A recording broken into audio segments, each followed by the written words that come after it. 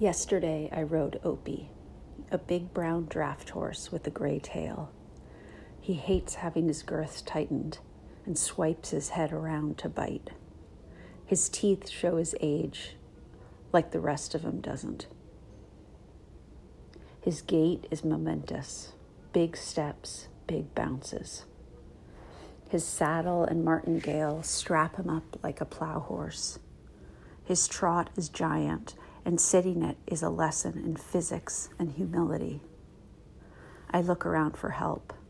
None.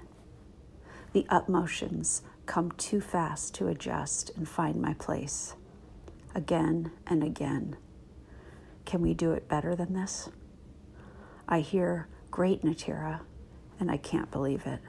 This is not great. This is ragged and rough. We don't melt. Find the rhythm between us.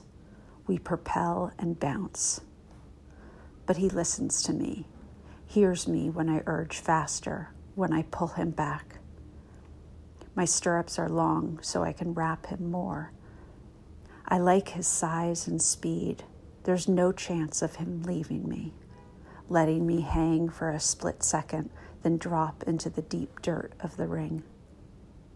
He's like me on Saturday, trudging up the mountain, far behind Mike and Kate as they scamper with lungs and legs from God knows where.